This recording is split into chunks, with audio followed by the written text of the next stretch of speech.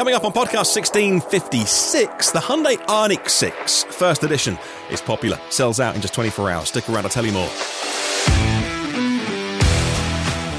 Also on the show today, we'll talk about the new Lucid Gravity, the Air Pure, and the Air Touring, and the Rimac Nevera setting a new speed record for production EVs. So those stories and a lot more coming up today. Good morning, good afternoon, good evening, wherever you're listening around the world. It's EV News Daily, your trusted source of EV information for what happened on Wednesday, 16th of November. My name is Martin Lee, and I go through every EV story so you don't have to.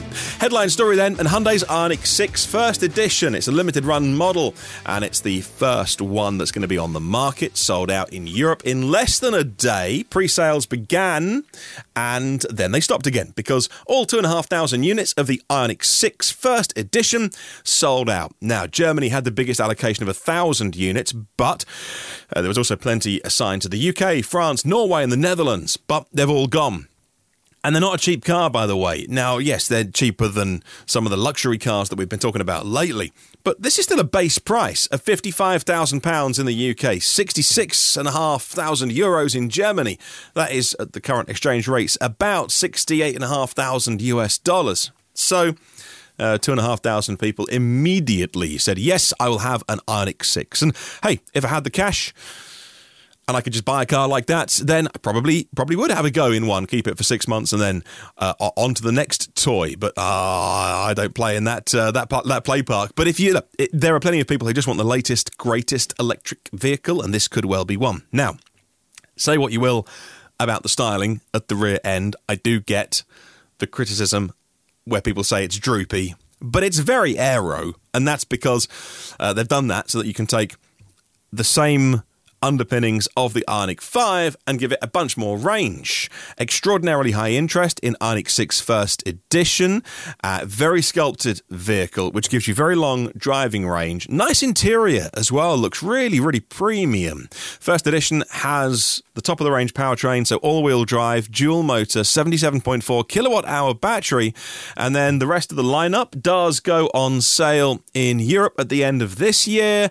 Deliveries will start spring 2023. Now, the Rimac Nevera just hit a new world record for production EVs, according to The Verge. 256 miles an hour. Wow. Can you imagine being the test driver of that vehicle? Rimac announcing the Nevera supercar hit 256, which is 412 kilometers per hour. It's the fastest electric production car in the world. The record was set on October 28th in Germany on an oval track with twin straights long enough, just the longest one 4 kilometers, just to get to top speed before slamming on the brakes and using all the regen they could to slow the thing down. The Nevera, a reminder, it's got 4 motors, 2,000 horsepower, and a top speed, as we know now, of 256 miles an hour. It's speed limited on public roads to 219 because, why would you need 220 miles an hour? I just need 219 miles an hour, thank you. 0 to 60 in less than 2 seconds, and it was a challenge, they say, to get the perfect entry onto that short 4-kilometre straight. As the track's curved sections ended, you need to get the best possible chance of reaching VMAX, the car, levelling out of the banking, doing about 155 miles an hour on the curved banking, and then they unleashed the full power of the 4-motor setup. It wasn't until they lifted off the throttle, bringing it back down to more normal speeds, they realised they'd hit that new record. And what's interesting is they said this 4 years ago when they first unveiled the C_2. That's what's so impressive about Mate Rimac and the whole team there. This startup company, of course, now it's Bugatti, and they've massively done so well for themselves. What was amazing is when they unveiled the C_2 concept vehicle in 2018. This is what they said they would do. They said that 412 kilometres was the target top speed, and that is what they just hit. Holy bazookas! Well done to the whole team there. Truly impressive what can be done with electric power these days. Now, a car out of my league, but plenty of people will be interested in the Lucid Air. And there's now a new cheap one on sale, the Lucid Air Pure, only $87,000. Lucid announcing the final range and efficiency details of the Air Pure and the Air Touring. The flagship luxury sedan is gearing up to begin production and delivery of those more affordable variants. Lucid is finalising, they say, the specs to get into the customer driveways. A smaller battery pack keeps costs down. They've taken out 4 of the modules in order to do that. The base spec Air Pure has 480 horsepower, still plenty. The single motor rear drive model, still very, very nice, has a Lego-like battery pack, and that is stepped down from 22 modules to 18 modules, and that allows them to save some money, but also save space, because you now free up legroom for the rear passengers, because you can make space in the footwell. The Air Touring, however, if you go up a spec, sits between the cheaper Pure and the more expensive Grand Touring. It now makes 620 horsepower, dual motor, 3.4 seconds 0 to 60, and the range, 425 miles. So again, very high-speed charging of all these cars, adding about 200 miles of range in 15 minutes on a high-powered charger, and the Touring adds a lot more toys, Napa leather and massive glass roof, whereas the Pure, the cheap $87,000 one, only comes with a metal roof. The range-topping Air Sapphire, if you're keeping up, goes on sale next year, and that's going to be the one that has 3 motors, costs $250,000, and is quicker than a Model S Plaid. It'll do 0 to 62 miles an hour in 1.89 seconds. Surely that is on a prepared, sticky track. Well, we'll wait and see. And the Lucid Gravity is their SUV. They unveiled that as well. And it's obviously a big Model X competitor, BMW iX competitor, Mercedes-Benz EQS SUV competitor. This one doesn't arrive till 2024, though. It's the second model in their lineup after the Lucid Air. And this one will come to the European and UK markets sooner than we've had to wait for the Air. Flexible seating up to 7 adults in this. It does look like a kind of an Air on stilts, like the Model Y is a 3 on stilts. Has its own styling, but it's very much family styling, as it were. And so the initial markets are going to be Austria, Belgium, Denmark, Finland, Iceland, Italy, Monaco, Netherlands, Spain, Sweden, Switzerland, Norway, and the UK.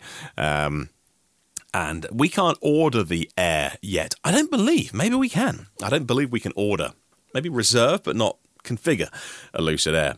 Now, the Buick Electra prototype has been testing and spied. We now have our first spy shots of Buick's all-electric crossover. This crossover has been caught testing on public roads in Michigan, and it looks like very similar to the Electra X concept. Still covered in camouflage, though, but we can see from the daytime running lights that it looks like the concept vehicle. Lots of LEDs on this. I think it looks kind of cool, actually, for a crossover. And the Electra name is being revived after we found out in trademark applications the EV1 to the EV9 names had been reserved. Now, again, testing on North American roads doesn't mean this couldn't be a China car. Not necessarily a car for the US roads, but that would be surprising. So I'm presuming this is a US vehicle. Of course, built on the Ultium platform as well, which is all good stuff. Now, the Scout name is also returning. Scout today releasing a new image, the front-end design of their off-road models. And the brand website is now live. There's also a forum on there for Scout owners and Scout fans to talk about things and the direction the company is going to take. It's obviously Volkswagen, and Volkswagen is entering the electric off-roader market. Not immediately, but when it does arrive in 2026, it will do so by giving the legendary name Scout a chance to come back. Made famous by truck and tractor maker International Harvester in the 60s and 70s, says Car and Driver. VW says the new Scouts will be based on an EV platform, but we have no more details.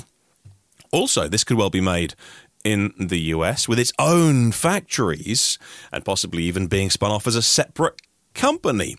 And so we'll wait and see. The electric off-roader market is going to be crowded by 2026. Not just the cars out there at the minute, like Rivians and Hummers, but there's going to be electric Jeeps and things coming. So we'll wait and see what they come with, but it's pretty exciting stuff. SK Signet is the EV charging equipment maker within South Korea's SK Group, and they're now telling us some more details about their expansion plans for the United States, confirming Texas as the location today for their first factory there, alongside the Texas announcement. Also releasing details about the jobs they're creating, 183 local jobs, making ultra-fast chargers and power cabinets, the kind of stuff that's 350 kilowatts or more. There'll be 10,000 chargers reportedly made to begin with, and then by 2026 it'll have an annual capacity of 20,000. In addition to making the EV chargers, their Texas facility will also do R&D, and they'll work with automakers, which is a good thing, because what do we want? We want the automakers and the charging companies, or the equipment companies, to work as closely as possible, so that every new software release that comes out, every new car that comes out, you will plug it into a charger and it will charge, rather than, we didn't get that software from the car company, or we didn't get that new car to test on our chargers, which has been said before.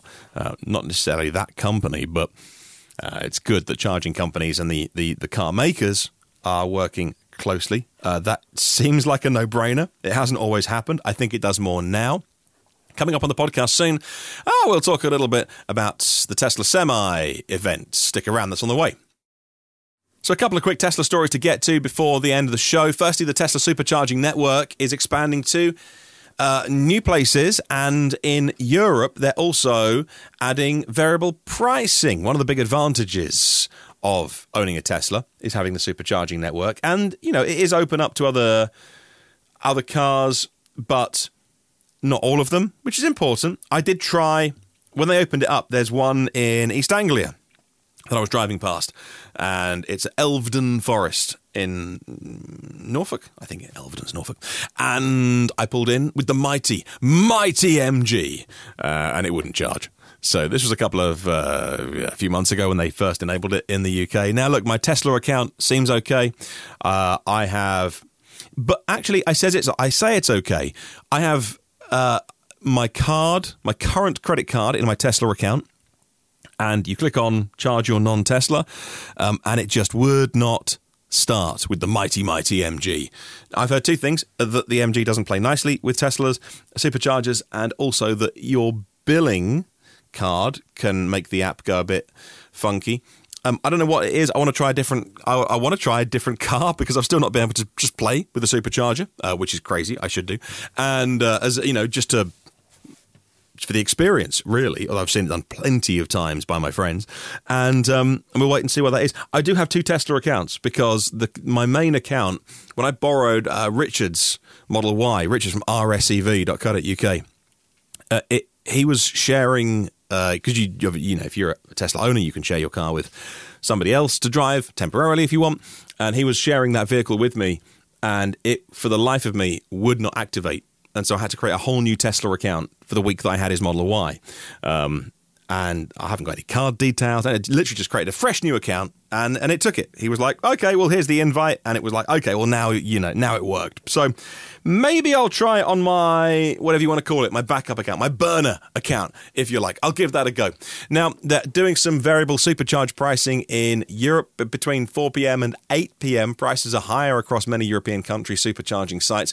Pricing of the superchargers depends on the energy costs and demand at the time, and that makes a lot of sense. With rising energy costs as Europe goes into winter, prices are going up, at least to buy the electricity on the wholesale market, and hopefully this would discourage EV owners to charge when it's most expensive and often dirtiest if peaker plants have to be used to provide extra power. At this time of year, it's dark by, 4:30ish now, 4:45, heading towards about a month away from the shortest day. And so lots of energy being used between 4 and 8 p.m. With more EVs on the roads in Europe, says the Driven website, and supercharging sites allowing non-Teslas to charge too, it makes sense to lower the afternoon demand, or lower some afternoon demand on those sites. And the Tesla Semi is going to be making its way into fleet customers. So I'm surprised, and also not surprised, that they're going to have a Tesla event for semi-handover. Now, look, I get this if they're launching a new product. That's fine. Let the fanboys and girls turn up and scream like at a Beatles concert at Elon Musk at every joke he makes on stage. That's cool. I mean, you got to have a hobby, right? And that's what these people do. But they're doing a Tesla event for the Semi, which is going to fleet customers. Like, there's nobody in that audience who will whoop and holler and jeer who is going to be driving one home that day. But if Tesla is good at anything, it is self-promotion. And I say that, as a compliment. It didn't sound like it. But they are very, very good at generating publicity for the EV community. And so, yes, it was unveiled back in what was the Semi? 2017. Tesla Semi was unveiled in 2017, and it was going to be on the roads in 2019. Now, you can say that those that give him the benefit of the doubt say, oh, Elon's a dreamer, he's an optimist, he wants to go to Mars. Those that don't like him go, well, he's just a stock pumper, and it took them 3 more years. They just basically hype, and then never deliver. I don't know. You decide on whatever that was. But yes, in 2023 almost, the first trucks will be on their way out. What's going to be inside them? 4680 cells, 2170 cells, nobody knows. How quick will it charge? Nobody knows. What will the Tesla Mega Charger connector really be like? Nobody knows. There's obviously pictures online and some informed guesses. I wish that Tesla were using the Mega Charger standard from Charin, which is the CCS organization, because then all commercial vehicles, Tesla is so good at driving an industry forward. If only they'd adopted the MCS standard, which everyone is going to use, then it would have been so good. But I have a feeling they'll go their own way on this, which is a shame. But hey-ho. That's your podcast for today. Thank you for listening. Thanks to our premium partners, Phil Roberts of Electric Future, Brad Crosby, Porsche of the Village in Cincinnati, Audi of Cincinnati East, Volvo Cars of Cincinnati East, National Car Charging on the US mainland, and Aloha Charge in Hawaii, Derek Riley. Now check out his channel. It's EV Review Ireland, and it's very, very good. You can buy and sell your used EVs with Richard at rsev.co.uk. Book your weekends away or your short breaks in 5-star luxury at millbrookcottages.co.uk. They're in Devon. And our latest sponsor, thank you to LeasePlan. LeasePlan Electric Moments, providing all the tools and guidance that EV drivers need. Have a good one, see you tomorrow. And remember, there is no such thing as a self-charging hybrid.